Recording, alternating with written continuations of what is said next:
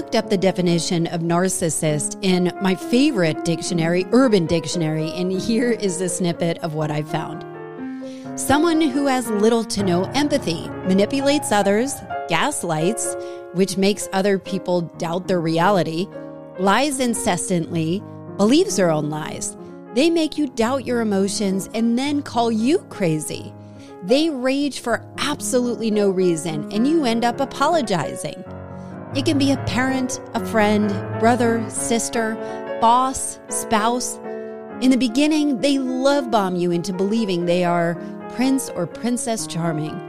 Then they slowly start to abuse you to have you believe you are insane. It's all to control you. They will isolate you from your family and friends. They will leave the relationship someone you weren't. You will appear confused, unable to make your own decisions, depressed, anxious, and with complex PTSD. So run far away, run. That is the definition. Okay then. Today, Lisa Spector is my guest. Lisa is a Juilliard-trained pianist and entrepreneur.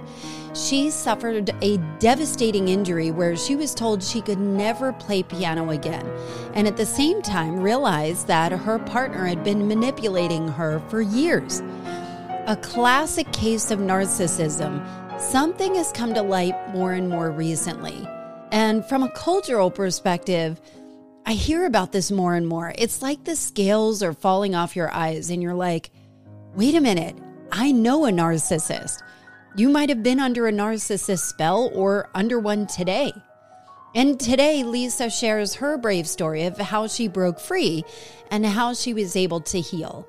If you want to know more about Lisa and important stories and topics that can help you find your place in changing the culture, please visit AllisonHair.com. Here's my chat with Lisa Spector. So Lisa, you have such an accomplished background. Where do we begin? Where do we begin your story? Well, my story began on a piano bench. I like to joke that I grew up on a piano bench because in my childhood, that's all I did. My whole world was piano. It's not like that now. I'm definitely play the piano, but I do other activities now.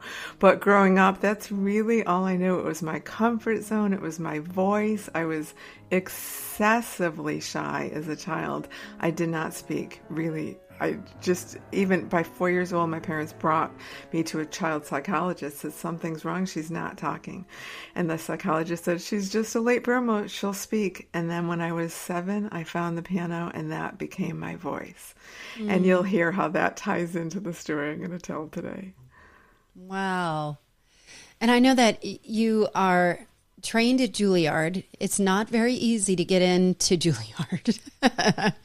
And are so accomplished and have created businesses from your ability to play. And, you know, personally, when my mother was dying, my mother died of cancer. And when we found out she was terminal, my mother has a background in classical training and specifically in opera and always loved classical piano. And you had played during the pandemic for her and my whole family when we found out she was dying. And she just, it was just magnificent. Your gift is so incredible. Tell me about where that begins. Well, it was such a sweet memory for me, too, because I just love it when music is the universal language and it speaks to the heart. And I always like to say that I don't play piano with my fingers. I make music with my heart. And I learned that statement back in 2017 when I had a hand injury. I fell and broke my right hand, my dominant hand, so severely that I ended up with 7 fractures in my right hand that needed 4 surgeries, took several years to recover, 186 hand therapy sessions, alternative therapies, acupuncture, Feldenkrais, the whole works. And I look back at that experience when it was so painful in the moment, both physically and emotionally, as you can imagine, your listeners can imagine. I am so grateful for that day when that happened. It was both the worst day of my life and the best day of my life simultaneously because of the gifts that came from that I wouldn't have experienced otherwise. You went through so much pain. I imagine the identity of being a piano player. And I know that what did the doctors tell you about your ability to play? Well, first of all, you hit the nail on the head when you say identity, because my emotional pain came from, that was my identity to play piano. That was my voice. So I felt like my voice was taken from me. My soul was taken from me. So it was so emotionally painful. On top of it was supposed to be one surgery at first, and then I had an emergency second surgery because my bone slipped. And on top of that, I was diagnosed with CRPS, complex. What is that? It's complex regional pain syndrome. It's a rare neurological disorder that when it happens, it generally happens to middle-aged women when they've had trauma to their hand or their foot. And everyone has different symptoms. Mine were swelling hand. It's neurological. So this is pre-pandemic, I couldn't be in crowds. I couldn't handle loud noises. My nervous system was really affected. And I had so much swelling that I couldn't move my hand, which was very dramatic for a pianist. And that was when my original hand therapist told me, Lisa, all I wanted to know is, when am I going to recover? When am I going to have my hand back? When am I going to play piano? And I didn't realize till later I was asking the wrong questions that were causing a lot of emotional pain. But my hand therapist said, Lisa, you're not going to play piano again. And I was devastated. You said I asked the wrong question. What was the right question? The right question would have been, because now I actually coach injured musicians in their emotional recovery from injuries. I was so focused on my timeline and getting my hand back. I don't have my hand back. And it took a lot longer than I would have wanted to, but I'm grateful for the timeline. So the emotional pain comes from, number one, putting my own control over my timeline recovery, and number two, wanting something from my past, which was my old hand that didn't exist anymore. I no longer want my old hand back. My hand has some limitations, but I want the hand I have right now, because from this point, I can see the gifts that I have been given through this hand. I haven't come up with a better word than accident, but it wasn't an accident. It was a divine intervention of what happened to me. So what happens? Take me to the moment when they say you're not going to play piano again. What happens in your brain? Because I know that there's been some trauma with relationships around that. And I imagine, so I'm thinking, vulnerable woman, somebody whose identity is completely in a spot where you don't even know who the F you are anymore or who you're going to be. And so you're in the perfect place to be taken advantage of in some way. But also you're trying to figure out, who am I? What does this mean? What do I do? Exactly. And also I was in the perfect spot. I was forced into taking a pause from my business that I had been obsessed with for 10 years. What was your business? My business was using my music talents to help improve the lives of dogs. It was so Hold on for that. Is that a thing? I made it a thing. I was one of the first in the industry. Now there's a lot of businesses doing this. Is that right? So there's anxiety for dogs, or dogs that are struggling, or is it like just something fun for dogs? Why? Tell me about that. Well, my biggest two passions, we talked about growing up on a piano bench. Next to the piano bench was a dog. So my two biggest passions always have been music and dogs. And at the beginning of the podcast, you introduced me as a pianopreneur, and I call myself that because I turn my passions into businesses. Back in 2003, I owned a music school, and I also was a volunteer puppy raiser for Guide Dogs for the Blind. And I was raising a 4-month-old rambunctious puppy when I had my 4-year-old kids come running into the school, and I needed to calm them down fast. And I was discovering different prescriptions of classical music that work to calm and focus the children. And I learned what to play for them on the stereo. Back in those days, it was CD players, and what to play for them in 30 seconds flat. They could focus and be centered. I look next to me, and my 4-month-old rambunctious puppy is snoozing. And I'm like, great, it's working for the kids, but I'm really onto something. And I wonder how many dogs suffer from anxiety issues and how much help is needed. And in those days, there was very little research. This could be an entirely different podcast interview, so I'll just give you the cliff notes. Yeah. But basically, in those days, in 2003, 1 out of 7 suffered from separation anxiety. A research study in 2020 showed that over 70% of dogs suffer from anxiety issues. Separation anxiety and sound phobias being the top 2, but it could be aggression, it could be excessive barking, hyperactivity, fear is really common.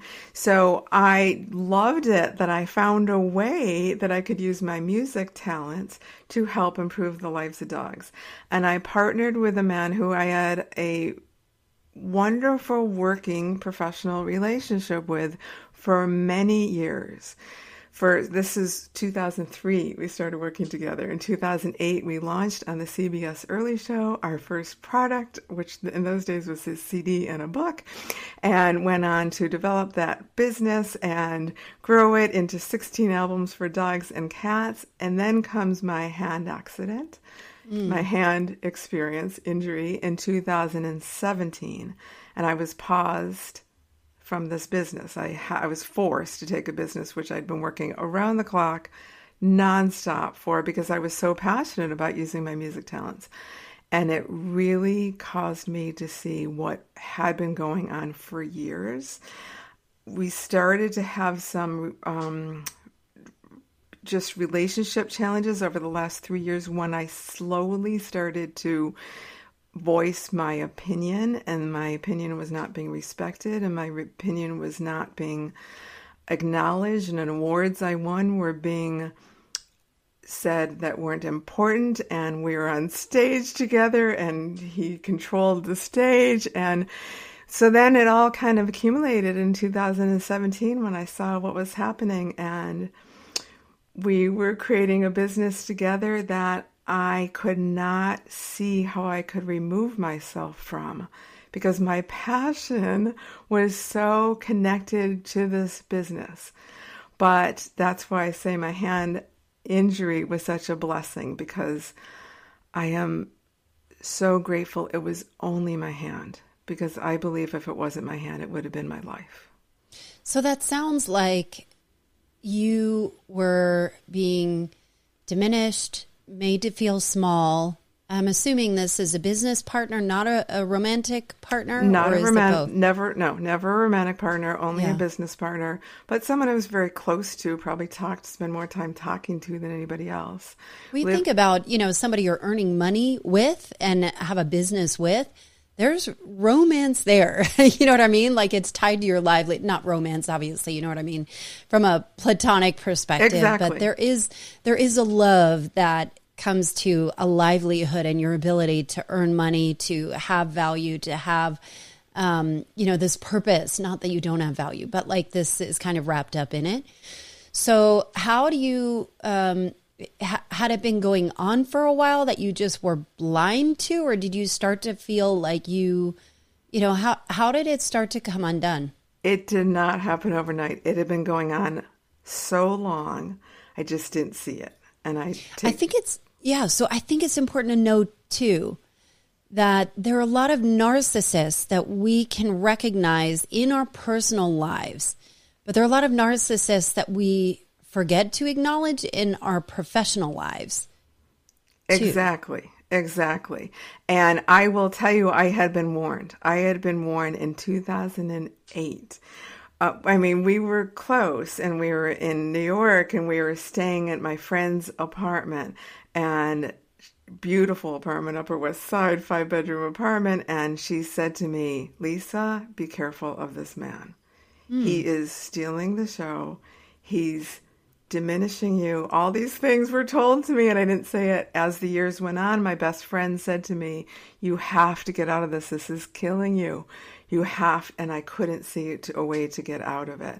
And when the hand injury happened, we were planning to launch a Kickstarter campaign.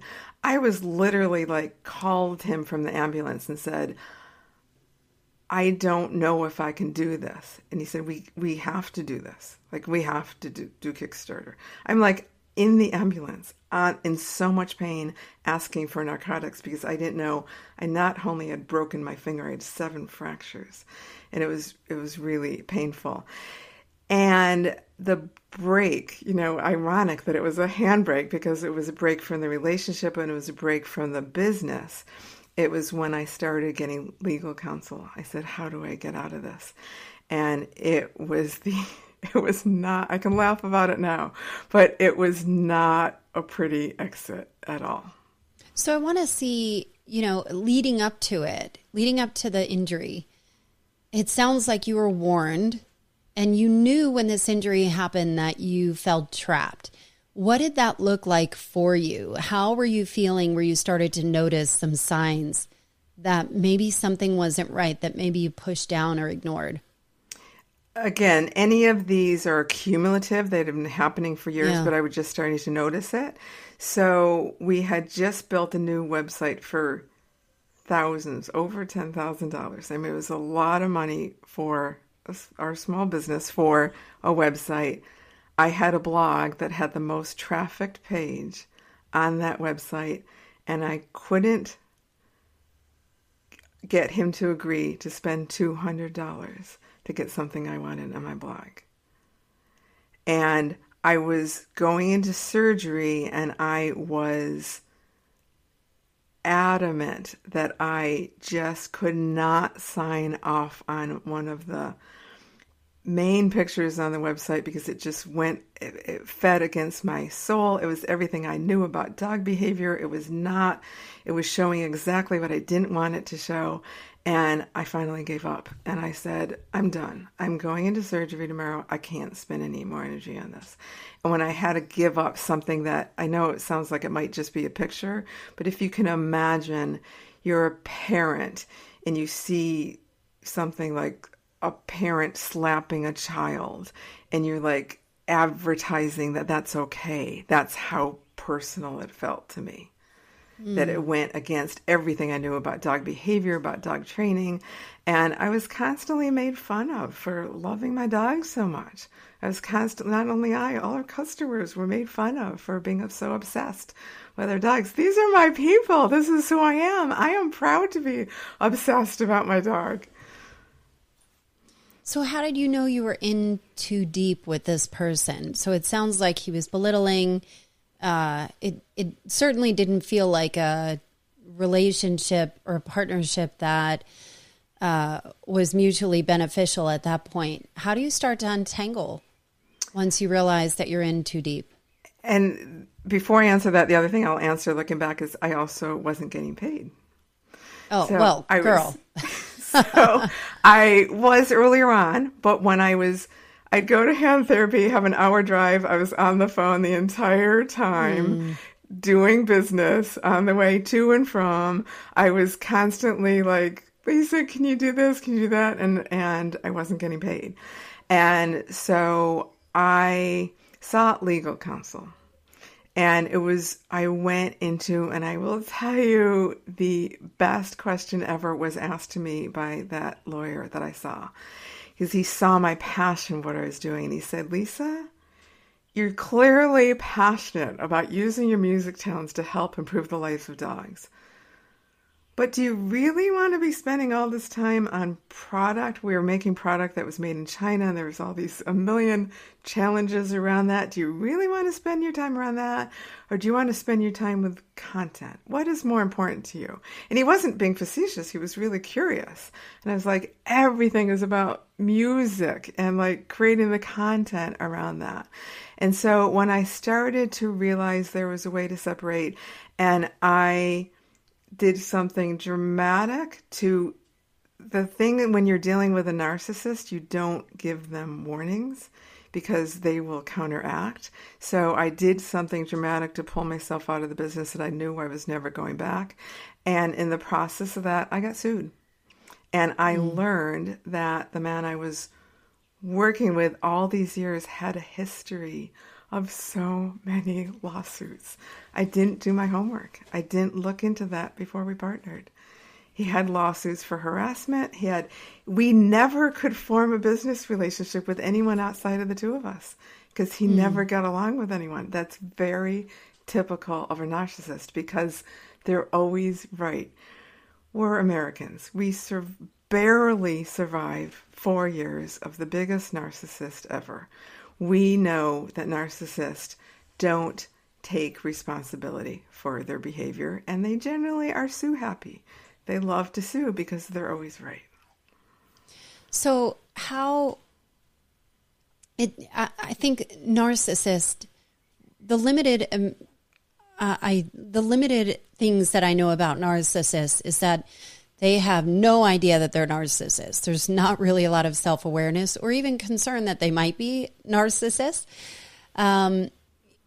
Looking back, what are the signs that you saw? Because you're going to have listeners that are maybe not going to be in the same exact position as you, with piano players and, musicians that are in business, but they're going to start to hear some similarities that maybe this business partner had displayed and maybe could be helpful when they're starting to maybe suspect or they want confirmation that maybe a relationship or partnership that they're in is not going to bode well. Like, how do you identify it?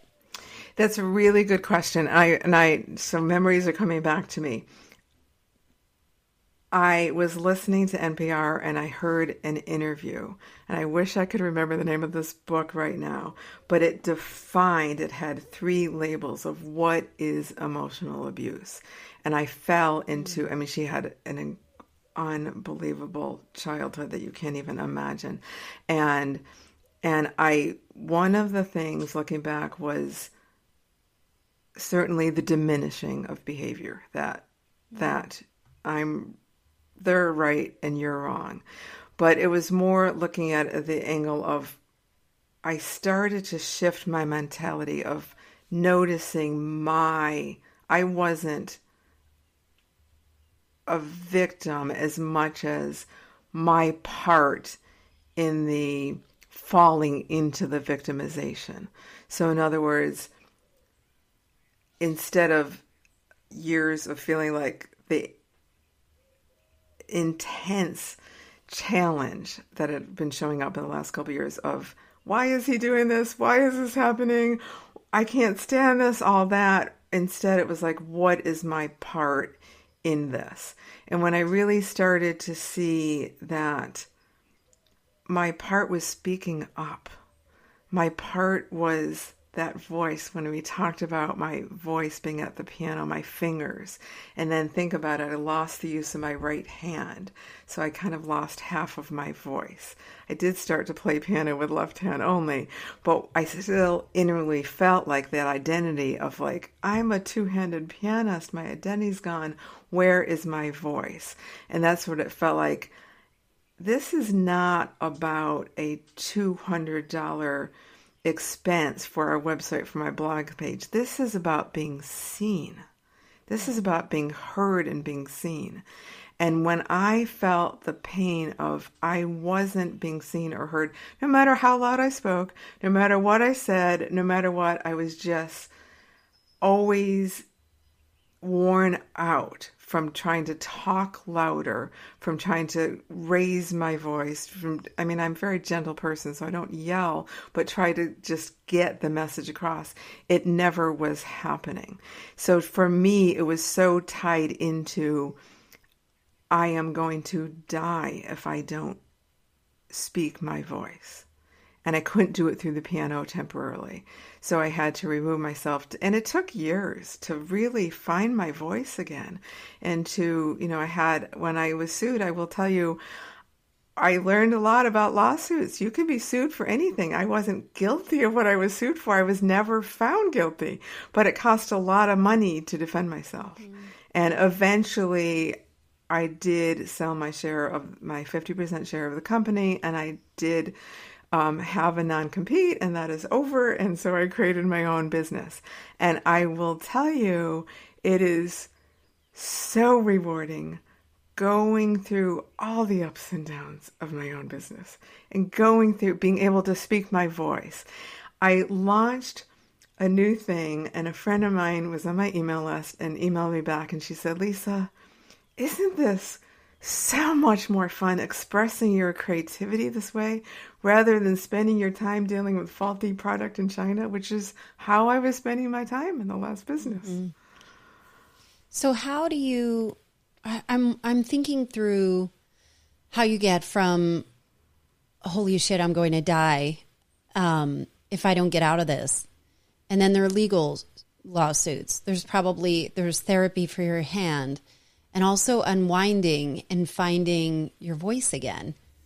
And, I wonder what that looked like in terms of untangling who you thought you were to who you are. That's a great question. And I'm still working on that. That's a work in progress. And I realized, so keep in mind, I was going through the shift at the piano. So I started playing music for left hand only because nothing was going to keep me from being a pianist. That sounds hard. Is that hard? Very hard, physically and emotionally.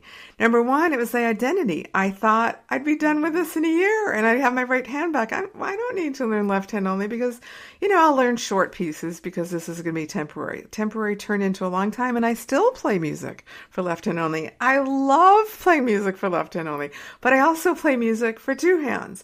So how did you get your right hand back when the doctor said you wouldn't be able to play piano anymore? Well, Where's the miracle? I fired my hand therapist I talked about because I did not believe her when she said you're not going to play again. So first of all, I proved her wrong immediately because I started playing left hand only.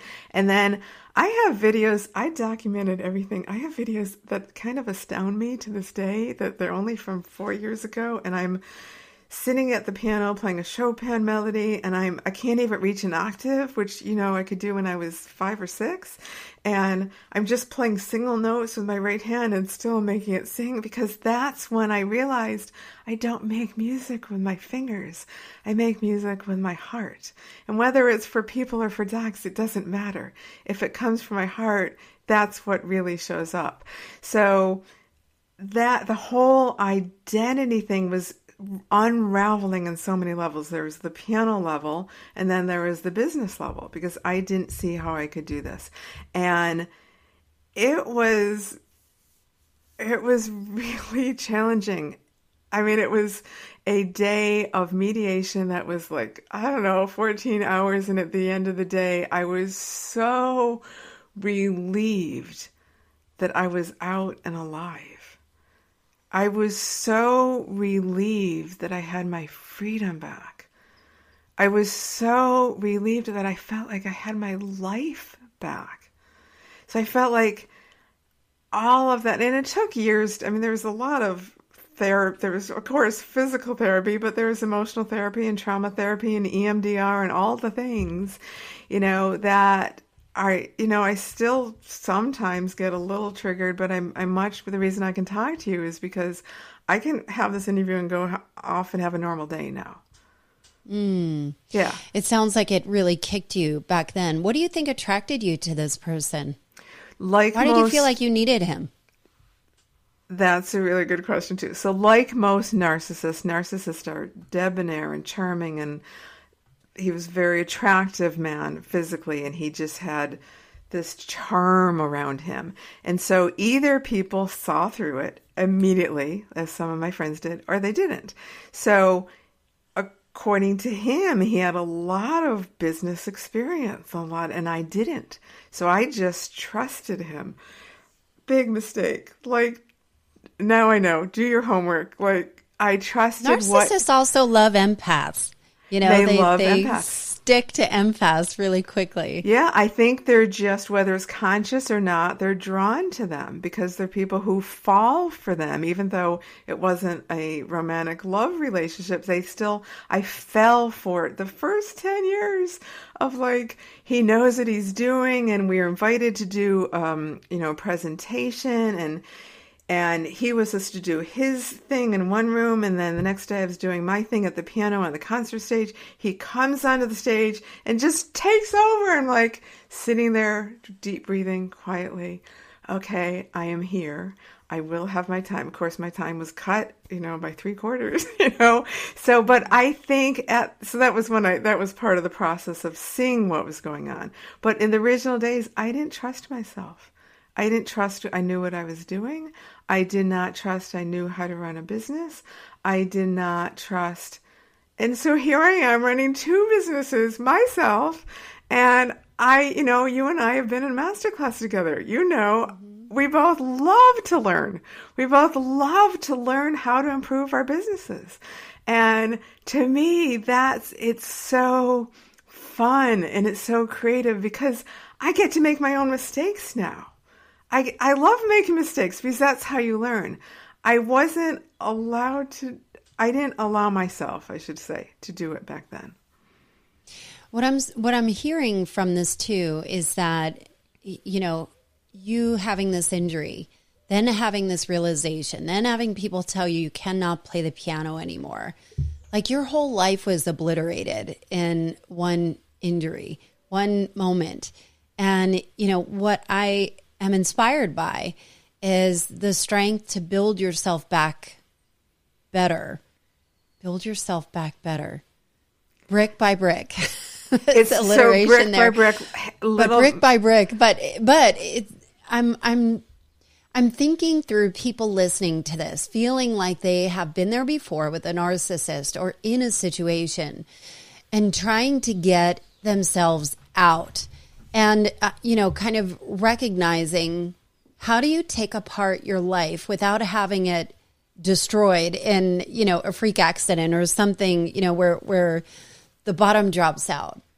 How would you guide, you now say that you help injured performers, pianists. How do you start to get out? What would you guide people when they're in a position with a narcissist and kind of finding their own voice again, finding their own strength? Well, I think it's important to go back to, psychologists will tell you, I've studied this a lot, of what psychologists say about narcissists and read about it. When you're in it, you don't see it. Mm-hmm. It's really hard to see. So if I look back to my own experience, how could I have seen this sooner? I accept what it is, but it did take the hand accident. But 2 years before that, I had it was kind of minor, but not really. It was a head-on collision. It was minor only in the sense that we were both going 10 miles down and I was going up a canyon. She was going down, driving on the wrong side of the road. But I had whiplash for a year. And I was on my way to a meeting with him, and I took the meeting. And pain. That's such a women thing. Yeah. It really is. We think we can do it all, and we, we just keep plowing through. Right, exactly. You're like, well, if I could do it, might as well. You know? So that's why with the hand injury, I couldn't. I had to stop. I couldn't use the computer. I couldn't, I had to stop. So that's why it was the blessing it was. But advising other people to look at, where are you diminishing yourself? What are you passing on to someone else because you feel like you can't do it? Is there any area, let's take work for instance, is there any area where whether you're of a boss or whether you're a business partner or, anyone, even someone working for you, is there some area where you feel like you've been told you can't do this, it's not going to be perfect, so I'll do it for you? I would encourage you to look at that and say, how can I take my power back? How can I do this? How can I allow myself the opportunity to mess up? Because that's how we learn. And narcissists don't allow people around them to do what their experience of messing up is. Because their most important thing to them is their persona. The most important thing to them is how people view them and see them. And so anything that comes back to them that could reflect on, let's say, the business we co-own, that would be less than perfect in his eyes, different interpretation in my eyes, would affect his persona. Not being right or a business part, trying to bring in business partners. We were invited to be on Shark Tank. Oh, is that right? And we did not do it. My sister said to me, you walk on that stage, you have one opportunity, and he will act like a shark, and it will be over. So, and it was okay because he said, we don't need them. That sounds like an a-hole. Well, it's what he thought. I can do this without him. So, what is it like when you meet people today that kind of have some of those traits? Well, that's the good news. That's the really, really good news. I can spot it in 20 seconds flat. So it happens in my dating world. There's other men out there, I'm sure women too, who are narcissists. I can spot it in 20 seconds and I just don't go there. So You're looking back on my life, this isn't the first time this has happened. This just happened in the biggest way. And the thing that was what felt like the most important thing to me at the time. So it's been a pattern that you've noticed? To some degree, certainly with the powerful men. They weren't all narcissists, but they had that, I gave them my power. Like they knew right, I didn't know, so I looked for them. There's so many times I would never do anymore, and I'll just, I'm going to be honest here. There's so many times I handed over a part of my business and said, can you do this for me? I don't know how to do it.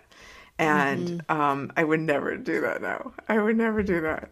I'd build partnerships. I'd build working relationships, but I wouldn't just hand something over because I don't know how to do it.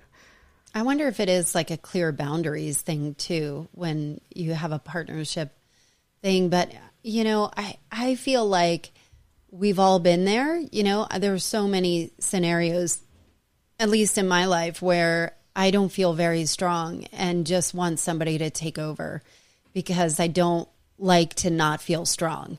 Right. Exactly. Yes. Yeah. I totally relate to that too. And there are areas where it's really important to do everything. And there are important areas where you need to delegate and get help where it's wanted. But where I invite your listeners to look at, where is that help coming from? Like not the person, but what is the mechanism? Is there heart behind it? Is there helpfulness? Is it sincere? Is it someone else's insecurity? Because really, when it comes down to it, and that's why I've been able to send blessings to this person I'm talking about. I do wish him well, and I wish the people around him well. I'm rolling my eyes at this part. Well, because this comes from his abuse. It's got to. It comes from somewhere. So it comes from whatever is in his past. I don't know the details. It doesn't matter. But whatever in his past that causes someone to act this way. It comes from being hurt, and it comes from insecurity. So I'm doing this, I'm speaking about this because I want to help other people see the situations they're in well before I saw the situation I was in, and not have to go through an experience like use of their right hand or in part of them that's feels like part of their identity. I think even in the pop culture lexicon that the narcissist has come up so much, where it does feel like there is an intense focus on it because of the last president and, people's scales kind of falling off of their eyes. I wonder, going forward, Lisa, what is next for you? What are you excited about? Next for me, I love having my own businesses where I get to make the decisions. I get to learn the messy things. I get to it's not that I do all of it. I mean, I have help and I'm forming a team, but if I make a mistake and it's public, I don't really care about my persona. I just look at it as a learning experience. So I have 2 businesses. My non-compete did Tell me end. about them. Tell me about your business. My non-compete did end, and I have created music for pet stress called My Zen Pet, and that is also the name of my podcast, My Zen Pet, that I was very inspired by you, Allison, and all your work helping podcasters. Where you asked so many questions in your clubhouse rooms early on. And so I have a very simple micro podcast, My Zen Pet, which is the first podcast with music for pet stress. So I love doing that. I have a Dog Gone Calm Club, and that is also the name of my first album, Dog Gone what? Dog Gone Calm. .com?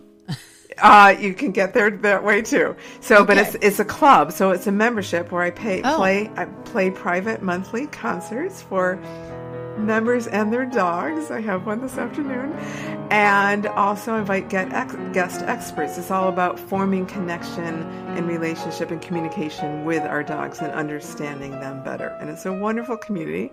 And then my other business, which I just love to the end of time, is my piano business. So I do everything from a Piano Ninja Tricksters Club, where I help classical pianists learn more by practicing less, by practicing smart. So learn more in less time by practicing smart.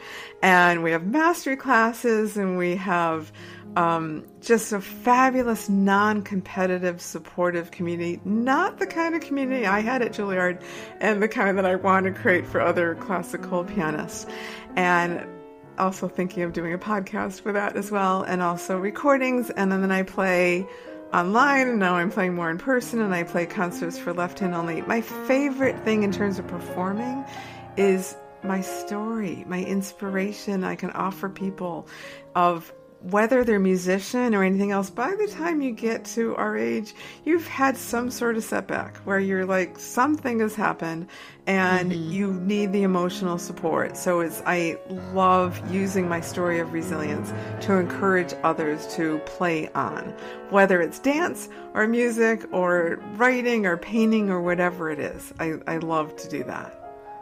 Well, it's clear you're passionate and industrious and strong as hell. So we're so glad to have you on the podcast. How can people find you? I think you said, but what are the best and easiest ways for people to find you and your work? Best way is lisaspector.com, spelled T-O-R. And if you have a dog, then myzenpet.com. And everything is there and on all the socials as well. Allison, you're such a delight to talk to. Thank you so much.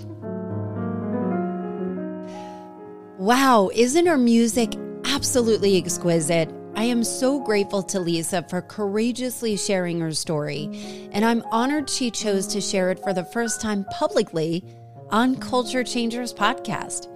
You can find her music and work at lisaspector.com, and I've put her links in the show notes. If you have a story you'd like to share or know someone who's making a big impact, hit me up. By the way, I'm about to launch a Discord server where I can really create your listenership into a community of action and connect you together. So I'd love for this to be a little more of an interactive experience, that I'm building out what that will look like now.